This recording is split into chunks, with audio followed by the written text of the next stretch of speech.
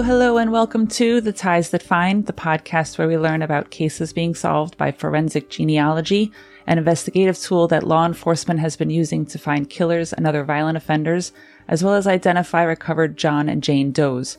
I'm your host, Rachel, and I'm so excited to start this project and bring you, the listeners, stories of resolution, closure, and justice.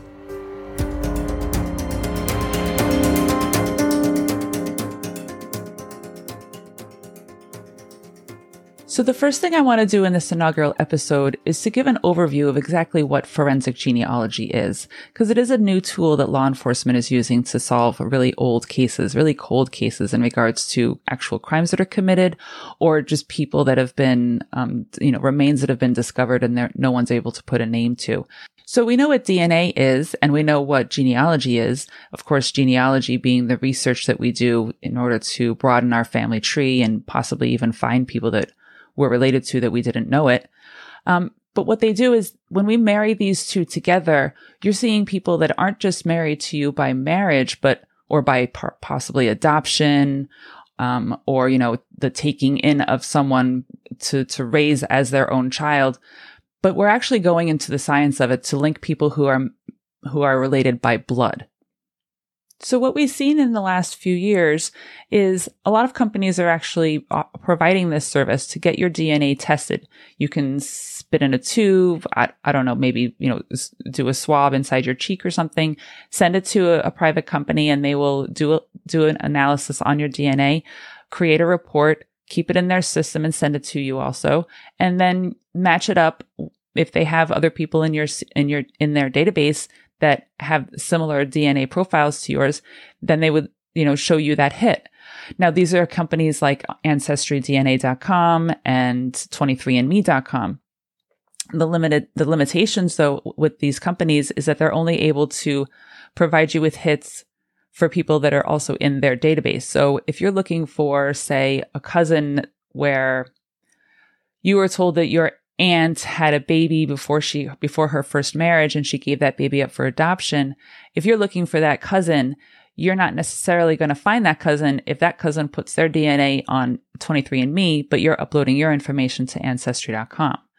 So there is a database called GEDmatch, and I believe there's a few other databases out there that actually just take those DNA reports and they take them from people who've gotten their DNA analyzed through other companies, the private companies, and they collect them. So you do have, as a person who's trying to find this, long lost relative or just expand and verify the family tree that they already have, we need to actually take our information and put it on a site like GEDmatch.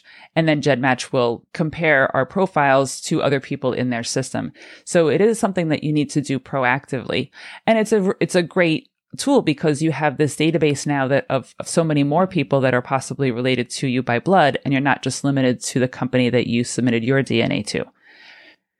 And we keep in mind that the way GEDmatch works its database is you actually are given a profile ID number of some sorts. So you don't even have like your name up on the site. And when you get hits back to your family tree where other people have uploaded their information, you're not getting a name necessarily. You're probably just getting a hit where it says this person has a certain number of or certain characteristics of their DNA that match yours. It isn't necessarily a username or an email address that you're getting. I'm honestly not sure, but I will get there one day and you'll be there with me to find out.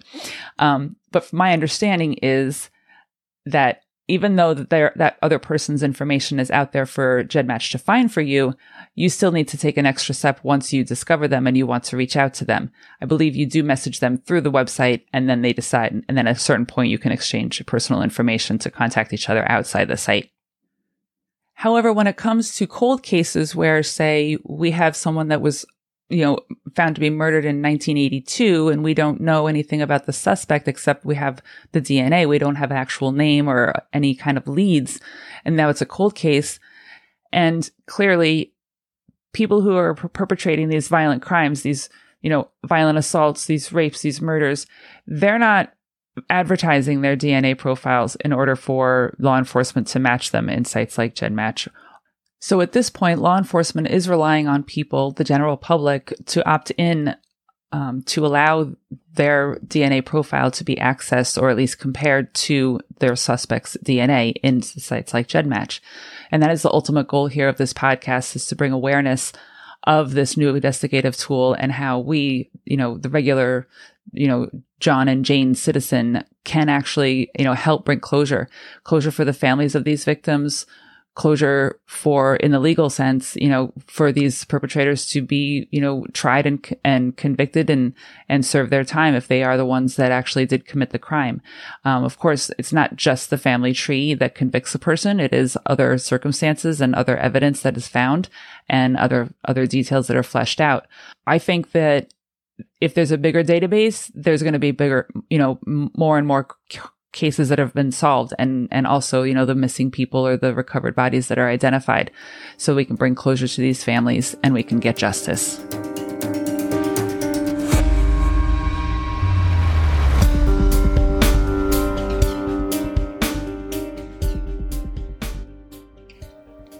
So today we're going to talk about Helene Prusinski. She was born on April 5th in 1958, and she was the youngest of three kids. Their parents were Chester and Henrietta. Chester was born in New York City, and Mom Henrietta was born in Brooklyn, New York. And then eventually they grew up, they met, they got married, and they lived on Long Island and had their three kids. So the oldest is Chester. He was the oldest brother. Then we have older sister Janet, and then we have Helene. Now, at a certain point, they did leave Long Island and they moved to a little town called Hamilton in Massachusetts. And when Helene was a senior in high school, throughout her high school, when she was in high school, she was a singer with the high school choir called Harmony, and she was also part of the drama club. One of her friends in high school, her name was Kimberly Abremski, which we'll hear from her later. And Helene also actually dated Kimberly's brother, John. It was a high school, romance. They did break up after graduation. At a certain point, Helene did an interview with a friend. This might have been in high school or in college, but the friend was in broadcasting, and she did, she did like a little interview, and this is what she says about life. And I think this is just so beautiful. She says, quote, "My philosophy on life, I have one. You should just be yourself and make the best of everything. Smile. Smile. That's what I do all the time." Unquote. I just think it's such a beautiful way to live your life, is to always just try to make the best of everything that you have in front of you, right? We have a lot of things that can get us down. We don't always have the easiest road, but if you just try to keep your chin up and smile, even if, sometimes you got to fake it till you make it, right? I think it's such a wonderful outlook to have. So Helene graduates from high school and she ends up going to college, just about an hour commute from home, and she goes to Wheaton College. Now, we don't know if she commuted there or if she, lived on campus, because, I'm not sure what the commute might have been like back then, but I Googled, I did a MapQuest on it for the commute nowadays, and it would be about an hour. During her senior year, she's going to school for journalism, and she actually gets an internship at a radio station where her aunt lives out in Colorado. So between the fall semester and the spring semester, her and her friend, Kitsy Snow is her friend, who also got an internship. They both move out there to the aunt's house, Wanda Blixt, in Colorado. It's they're in a suburb called Englewood, which is just outside of Denver.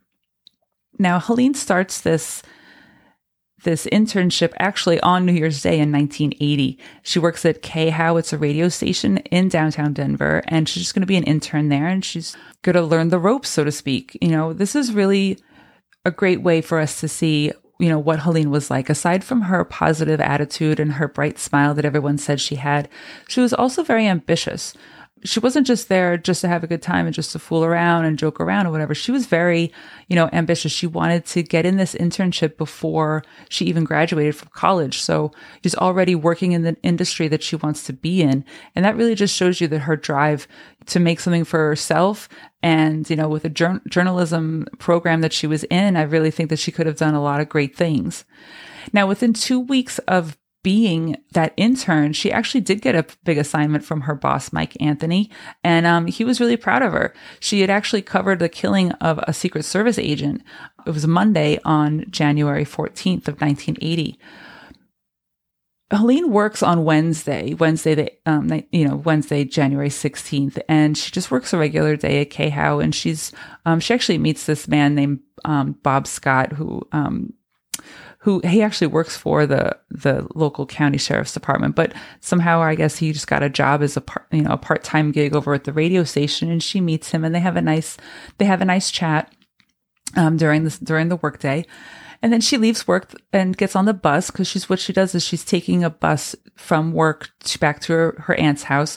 And it's about a 6-mile ride. And she usually gets on the bus around 5:30, maybe be home by like 6 or 6:30 or so, because she's got a few extra blocks to walk once she gets off the bus by her aunt's house.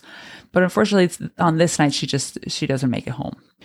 Later on, we're going to find out that there are 3 people that are on that bus that say that she was on the bus, but they didn't see any problems. They didn't see her acting weird. She didn't have any trouble with anyone on the bus, but they do say, yeah, she just got off the bus around, maybe 6:30, wherever it was. That's the bus stop by her aunt's house.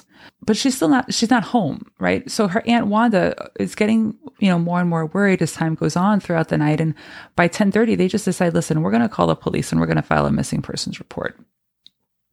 And her friend Kitsy, like I mentioned, Kitsy Snow, who came out there with her from the East Coast for the internship, she was a journal writer. I think it was really interesting because we get to see, some of what had happened that night, like pretty much like as soon as it's happening. And one of the journal entries that she writes that night, Kitsy says, quote, "This has been the longest and worst day of my life. I am writing because I don't know what else to do. We waited for Helene to come and waited, and now it's 11 p.m. and no Helene. No call, nothing." I could just imagine him just be so worried about where could this person be? This is not like nowadays where we have our phones and we text each other, or a person, and if a person is not showing up when they are expected to show up, and you have no way to get in touch with them because it's 1980, then what are you to do? You just sit around and you wait and you hope for the best? Well, at 10:30, this family decides that they're calling the cops.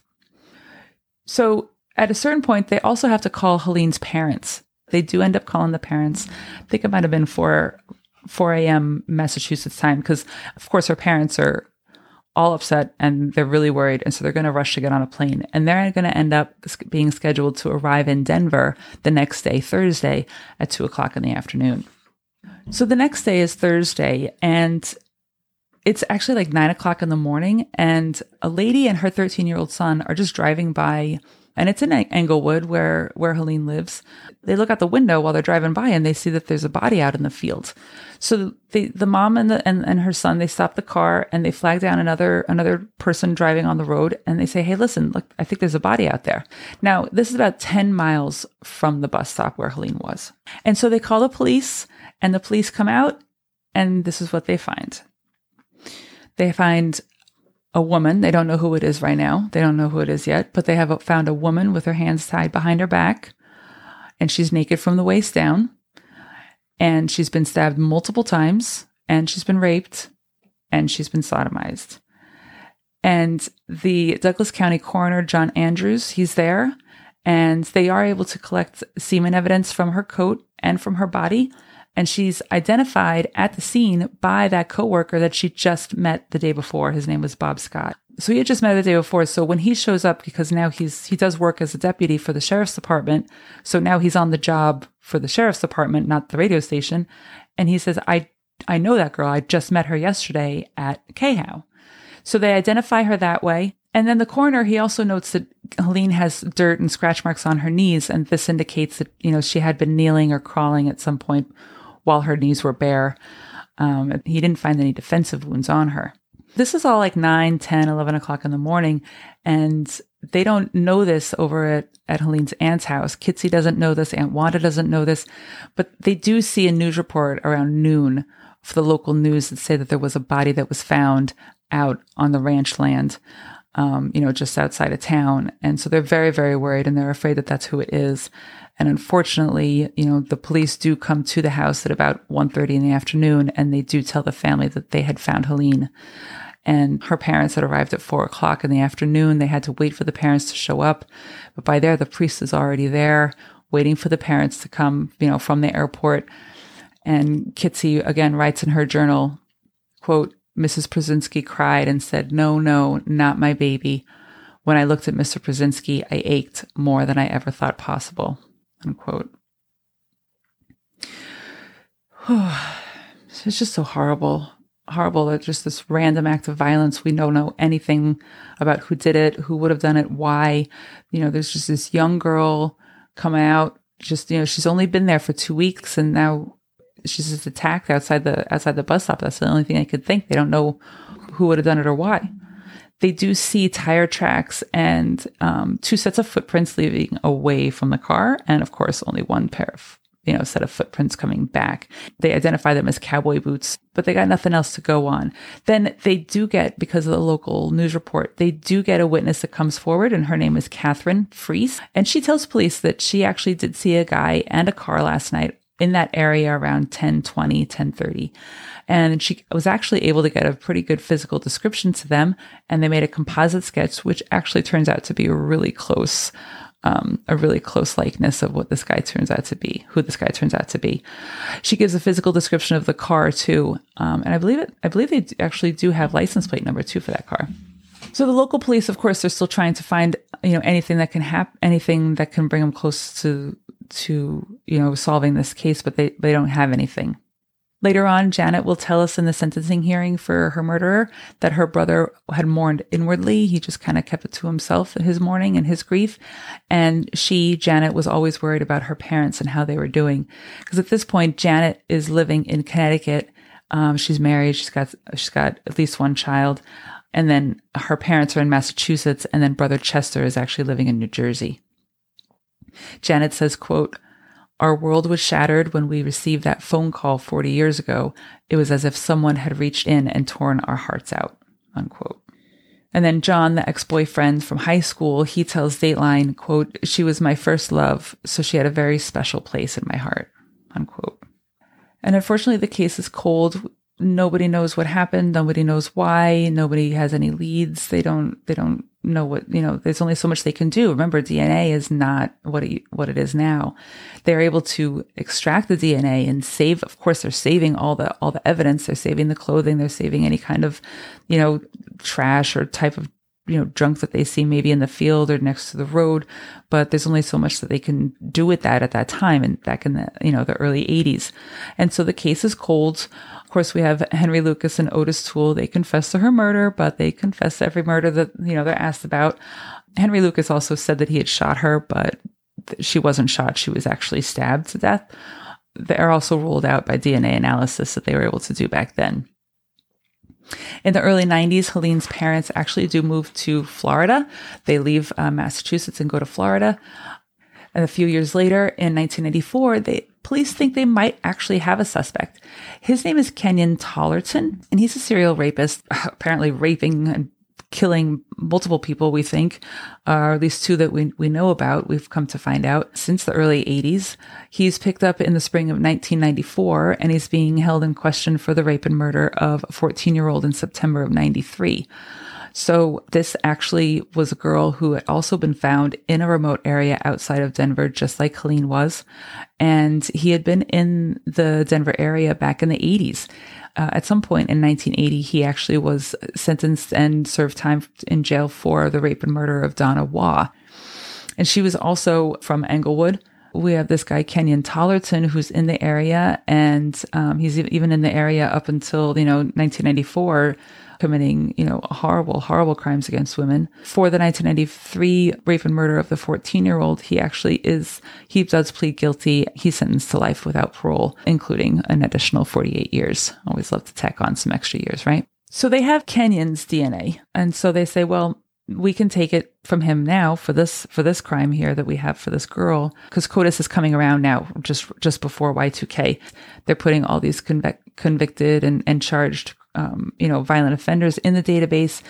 That's what they're trying to do to try to solve Helene's case. But unfortunately, there's no hits. So in 2006, Helene's childhood friend or high school friend, Kim, she actually sets up a website to try to get publicity to solve Helene's murder. And she's hoping even that possibly the killer might even just decide to search for any kind of items in the news or on the web about Helene. Some of these offenders, they do that. There's nothing that comes of it when it comes to, trying to get this guy by his IP address. And there's no tips or anything that come forward either for anyone that's looking into the case on Kim's website. And then unfortunately, in 2009, Helene's brother does pass. So 2009, now we're at 29 years since Helene was murdered. Her brother passes. In 2012, mom dies in July, and then dad dies just 2 months later in September. They're down in Florida, remember? They had moved to Florida about 20 years earlier. So now it's really just Janet. There might be some extended family, but Janet's the only one left in her immediate family. She's still hoping for answers. She's married. She's got her own kids, and she can tell them about the wonderful Aunt Helene that they would have been able to met or should have been able to have to grow up with. So in 2013, the case is now reviewed and worked again by new detectives and agents. And they actually do try to use the suspect DNA to identify family members of that suspect. But this is not as fine-tuned as it is nowadays. Even 2013, it was a great tool to start off with, but it wasn't necessarily, in this case, this wasn't something that came to any leads. I believe that they only actually were able to get any hits for people in Colorado. So it might have been like a Colorado database. And in 2017, we have Detective Jason Serbo. He's with the Douglas County Sheriff's Department, and he contacts Parabon. Parabon is the lab that does DNA analysis, and they also do have forensic researchers that, will go through family trees to try to pinpoint unknown people. He sends the DNA to Parabon, and they say, sure, we'll take a look at it. But then they say, no, listen, it's not a big enough sample. You have to get something more for me. I need something more. We need to pull a fresh new DNA report. A few months later in 2018, he sends a swatch of Helene's coat from back in 1980. Amazing to me. This always save the evidence, right? Never get rid of evidence. So he gets a fresh swatch of the coat, and he sends it off to Parabon in Virginia. So now we're in early 2019, and Detective Serbo is actually working with Detective Shannon Jensen. I'm going to just read you something from her affidavit for the arrest of this guy. So this helps us just kind of a little more closely understand how the DNA and the forensics works. Okay. This is a direct quote from the arrest affidavit for the suspect. Quote, based on my conversations with genealogist Joan Hanlon, a centimorgan is a unit of measure for DNA. One's total shared centimorgans tells them how much DNA they share with another match. In general, the more DNA one shares with a match, the higher the centimorgan number will be, and the more closely related the two people are, unquote. We're going to see in this case, part of the arrest record, the arrest warrant actually does include all this research that Jensen and the genealogist did to try to find this guy. And it's really fascinating, and it's really hard to understand. I had to read it a few times, and I'm hoping that you'll be able to understand when I explain this to you. But understanding the centimorgans is just important because the higher the number of centimorgans, the closer you are. So let's just say you're like 200 centimorgans related to another person. That could actually be that like you're removed, like second cousins or third cousins or, 3 times removed, whatever, which means that you don't probably know this person. This person and you are only related genetically because you have the same great-great-grandparents or great-great-great-grandparents. There's half siblings in there as well. There's going to be halves. Steps, not so much because there's no DNA, right? But half siblings will come into play. So we're just going to put that on the side for now. So that was in early 2019, and that's in Douglas County in Colorado, and that's at the Sheriff's Department. April 1st, 2019, stepped Billy Jensen and Paul Holes onto the podcast scene, and they have their first episode of The Murder Squad. And of course, we all love them. We sing their praises. And one of the first things that they say in their first episode, please opt in to GEDmatch so we can solve some more crimes here. One of their listeners, Jessie, her name is Jessie Still, she says, you know what? I'm going to do it. I already have my DNA up on one website. I'm just going to take my profile and I'm going to upload it to GEDmatch and maybe something will come of it. Maybe I can help a family. When police uploaded the suspect's profile into GEDmatch, they actually didn't get any immediate family members. So they didn't get like a high Centimorgan count. Remember, those are the people that have uploaded their information into GEDmatch recently. So we're not talking like Ancestry.com and you're just linked because you know you're linked, right? These are strictly science-proven relatives. I, Rachel, I have an adopted brother. I have him linked on my Ancestry.com, even though I know that we're not genetically related. But that's not how GEDmatch works. GEDmatch only works based on the science. So you're not thinking about the relationships that the people in GEDmatch have. You're thinking about only the type of blood that they have, right? The type of DNA that they have. Jensen and someone over, a researcher that she's working with over at Parabon, they are able to get some hits on these Centimorgan hits, but they're extended relatives. And so she contacts the two that actually most closely relate to the suspect. Those numbers are I think it's like 240 Centimorgans, 210 Centimorgans, 200. Apparently not that much. It's definitely not like a close sibling or even a first cousin, but it is something. They contact those two people, and those two people give Jensen and the researcher their access to their family trees and their DNA profiles to see if they can get any more hits to get closer to, we want the Centimorgan rate to go up as we move on to the next person in line when it comes to this family tree. They did find that there was a common ancestor for this suspect and these two closely matched people. So when I talk about the family members of these suspects, I definitely want to keep their information private. And I really didn't get a lot of information from the arrest record because Jensen actually just only used first and last initials. But for me to understand, it does help me to go by first name. So I'm just going to go by first name.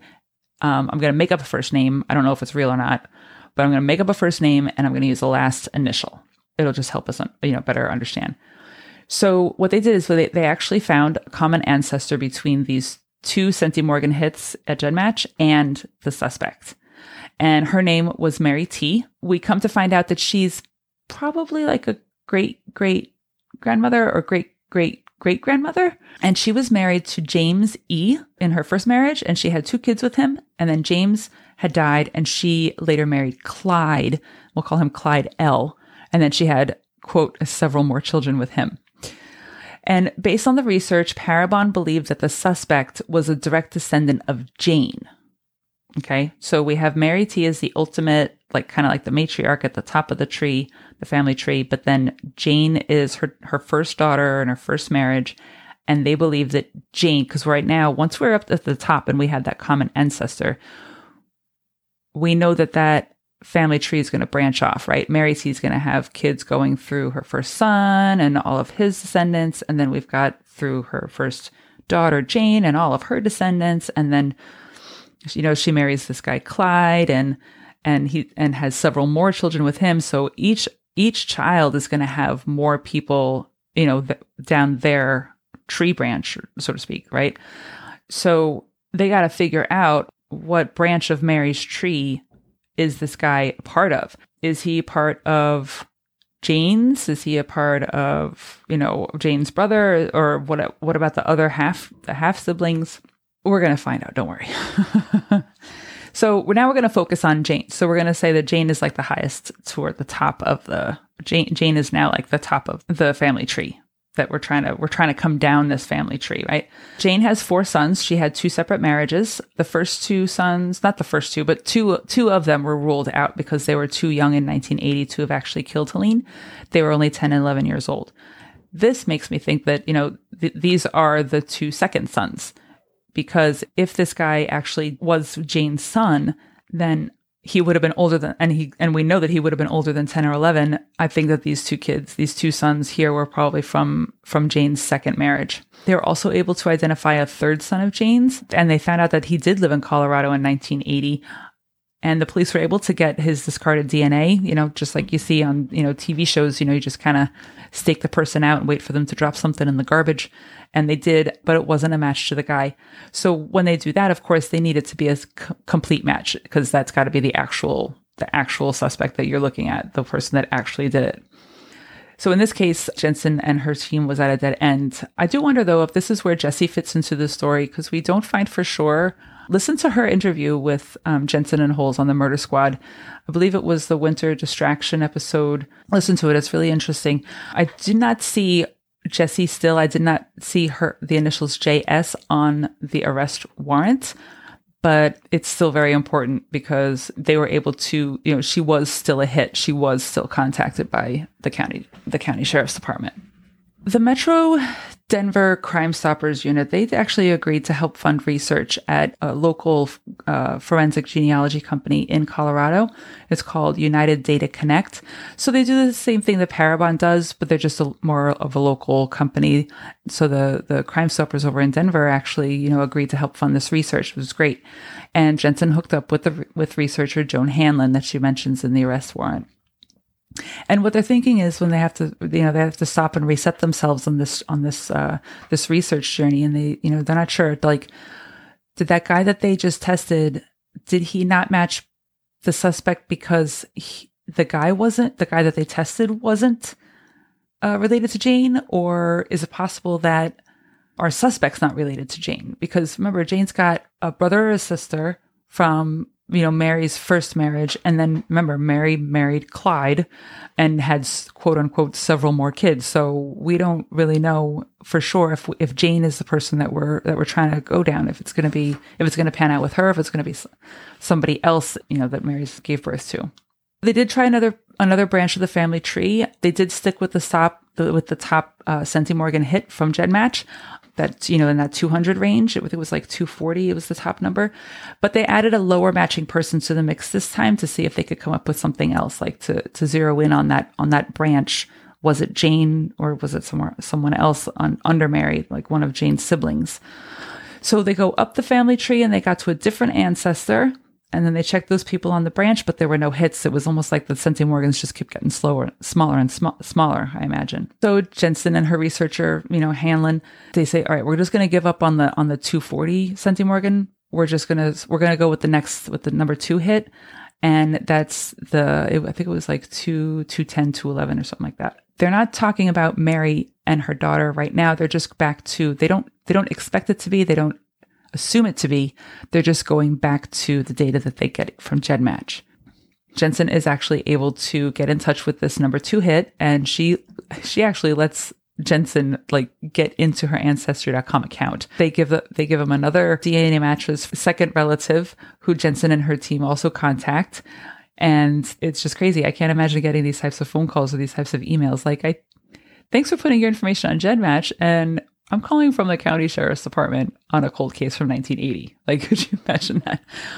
It's exciting though, I'm sure, and it's rewarding, just like I'm sure Jesse went through, right? Because that's part of what, for us in this community, especially in the true crime community, that's kind of what we want, right? We want, if we're not looking for our own people, for our own family that might be long and lost or whatever, we're looking to help solve some mysteries.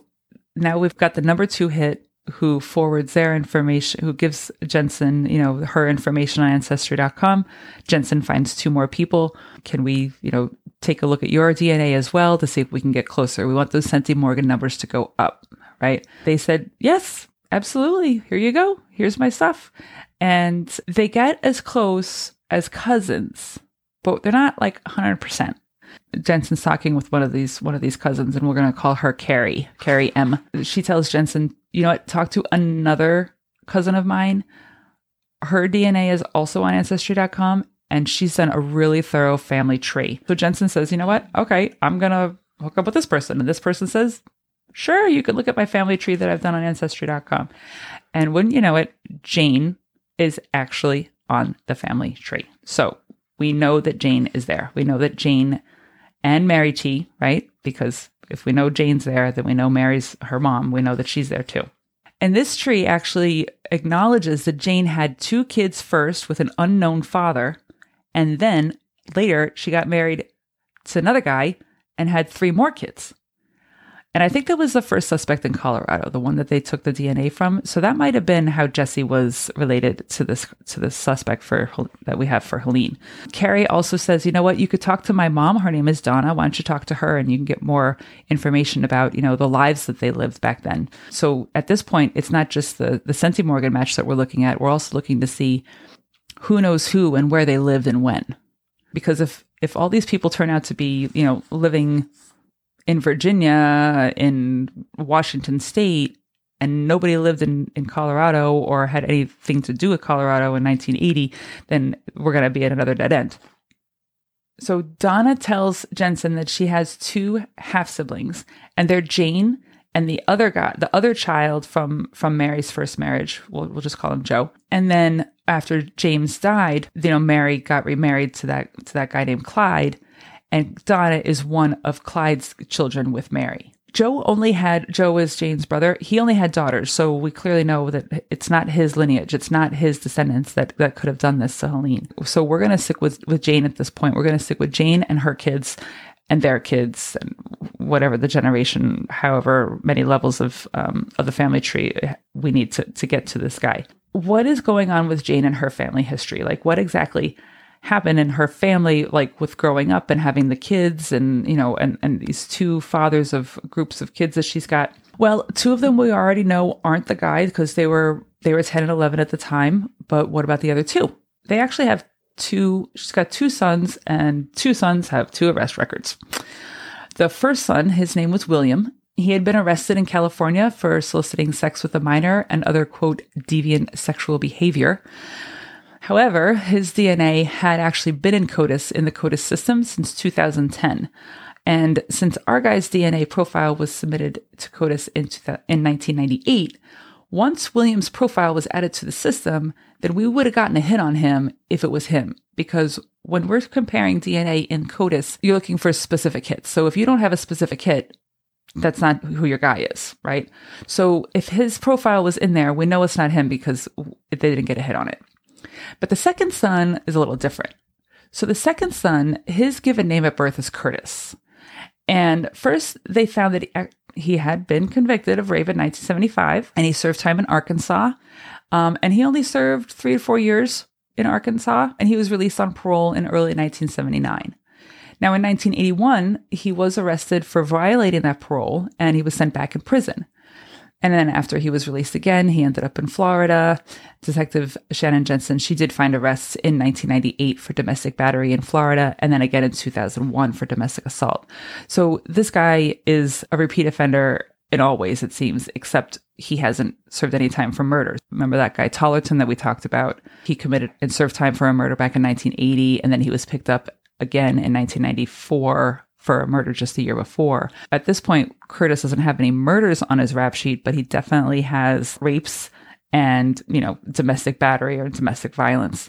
But if you notice, though, that he did get released on parole from that rape back in 1975, he got released in early 79, and then he didn't break parole or get sent back to prison until 1981. He's out and doing who knows what for 2 years. Now, the thing is, all this time, he used aliases also. Like, his DNA was not in CODIS because when CODIS came around, he had already been in and out of jail. Back in the 70s, they weren't collecting your DNA and storing your DNA profile for this CODIS because CODIS didn't exist at the time.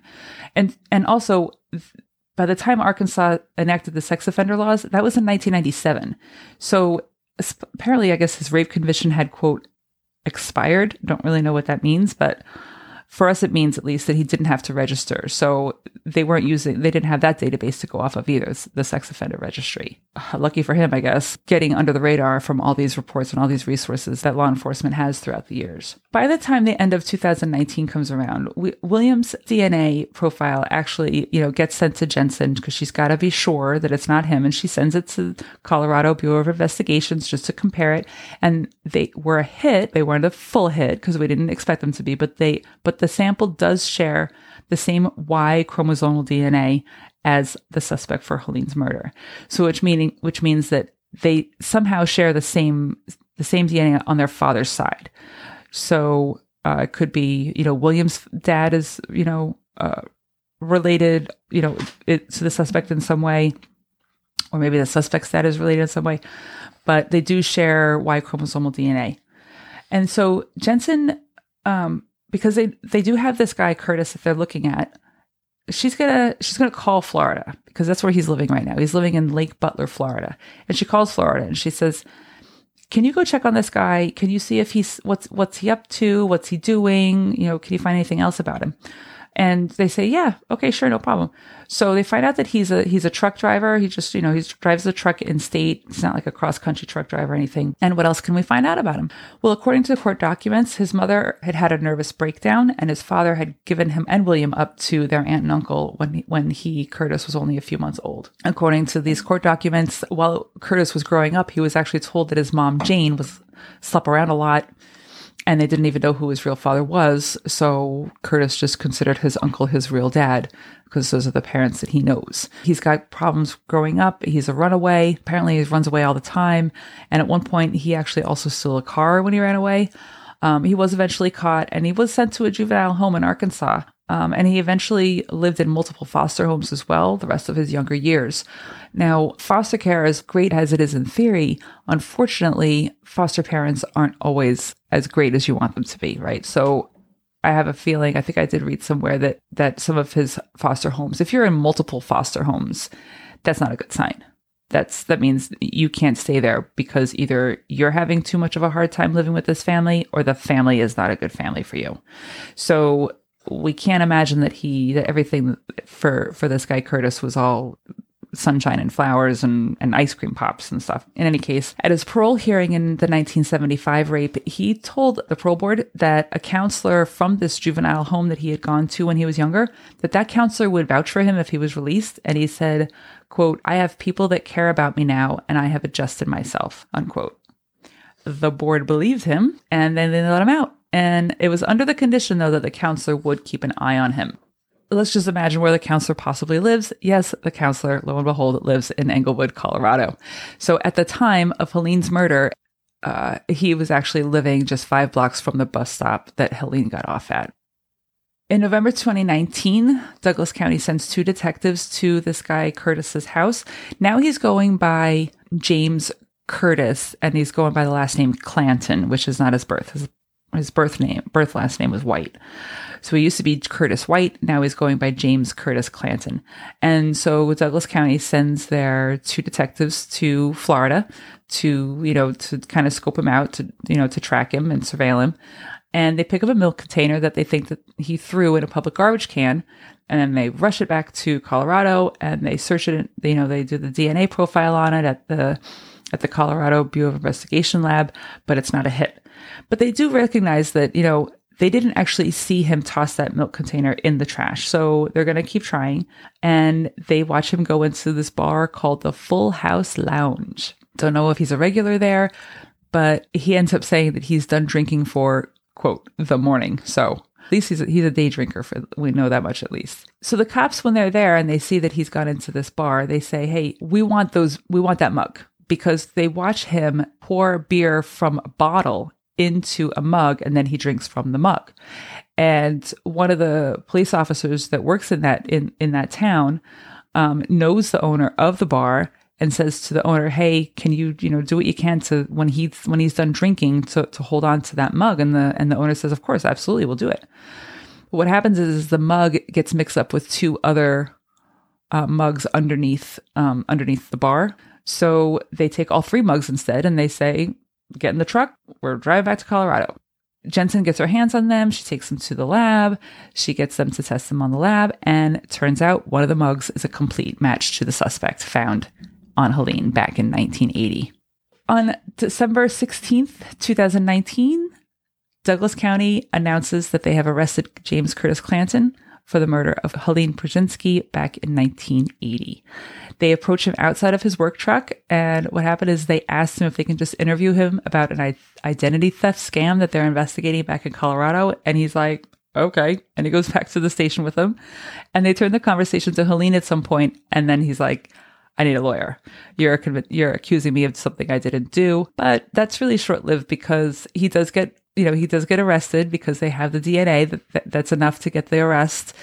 And they're gonna take him back to Colorado. He waives extradition, so they don't have to go through all that. He's like, "Yes, that's me. That's the guy that you want." He says, "All right, fine. I'm gonna spill the beans," essentially. So he starts giving a confession in the car on the way to the airport, and there is body cam footage of this, and it's really interesting. It's just like wild to listen to him talk. It's disgusting, but it's also really eye-opening because we don't normally see this type of stuff in the true crime community because we usually read about it afterwards. We don't see, body cam footage. So he starts talking when they're in the car on the way to the airport, and then afterwards when they're in the actual airplane to bring him back. And what he says here is, quote, "I knew that was going to come up and get me one day," unquote. Don't they all know at this point, right? You've seen some memes out there that are about this type of stuff, the forensic genealogy, where, serial killers are now waiting for the day that their cousin's going to put their information on Ancestry.com or something like that, and they're going to get caught. Well, it's a day of reckoning, buddy. So now, according to the arresting officer, Lieutenant Tommy Barella, he was the one that was actually one of the ones that actually left, he left Colorado, went over to Florida, pick him up and bring him back. He said that Clanton did seem remorseful and that Clanton had said that he'd been praying for Helene's family over the years. Clanton actually did get married and end up having a daughter. And I've seen a photo. There's a wedding photo of him, walking her, outside the church for her own wedding. And he acknowledged that he did have many more years of freedom than he deserved. So this is what he tells police on the plane, and then later on, this is part of his confession. So I'm just going to quote because this is just really disgusting to me. But I'm just gonna use his words instead. Clanton says, quote, "I told her I had a knife, and she says, 'I see it.' And I said, 'Well, let's go.' And she said, 'Okay, I'll go.' She wasn't going to fight. She asked me what I was doing, and I told her I was kidnapping her for money. And she said, 'Well, my parents don't have any money.' And she said stuff like that. And I didn't tell her what I was really going to do until we got into that woodshed," unquote. That's how he got her out of the bus, away from the bus stop. And then he gets her to an abandoned woodshed, probably somewhere between the bus stop and where she was later found. And he rapes her. And then once they get to the spot where he's going to, either do more horrific things to her or where he's just going to leave her, he says, quote, "We got out of the vehicle and walked through the field. We crossed the fence and walked in through the field. And I told her to get down on her knees. And I said, 'You're going to have to walk home from here. So don't get up until after I leave.' And then, as has happened with me on several occasions, for some reason or another, I just kind of stepped out of myself and watched myself do that," unquote. And what he means there is that, that he's stabbing her. I don't like how he says on several occasions, because this is the only murder that this guy has been charged or convicted of. And what really bothers me about this confession is this is part of what he's saying to the detectives on the plane coming back from Florida. And he says on several occasions, "As has happened with me on several occasions, for some reason or another, I just step out of myself and watch myself do that." So while he's had other arrests for violent offenses, for the rape back in 1975, and then also for domestic battery and domestic assault, what other times has he stepped out of himself and watched himself stab someone? Maybe he just means beating someone. Maybe that is what that is. I don't know. And this is just, conjecture. This is just me thinking out loud. But that part where he says several occasions has happened with me on several occasions for some reason or another, that really just kind of disgusts me. This is what he says about his childhood. He says, quote, "When I was 8, I started with insects, of course, and putting them in red ant piles. Then I went up to amphibians and other small animals. And when I was 8, I hung a cat in a tree and I beat it to death with a tree limb. I couldn't understand why a kid would do that. A kid could do that, could get that kind of rage. That rage has always stayed with me. I mean, I think every time that something hurts me that bad and I can't deal with it, I learned anger covers up pain. That's pretty much the basis of everything I've ever done. I'm just mad all the time," unquote. Where did the hatred come from? Where did the rage come from? The only thing we can think of is possibly because of his mother. He was told that she had a nervous breakdown, and then that supposedly they don't even know for sure that his dad was his dad. So it's possible that, because, his mom had slept around, that even the dad isn't his dad. But then he did stay with his dad's brother and sister-in-law. And that's how, he started out his life. It must be some kind of mommy issue thing, I guess. Who knows what the parents, what the aunt and uncle who were serving as his parents, how they talked about their family makeup.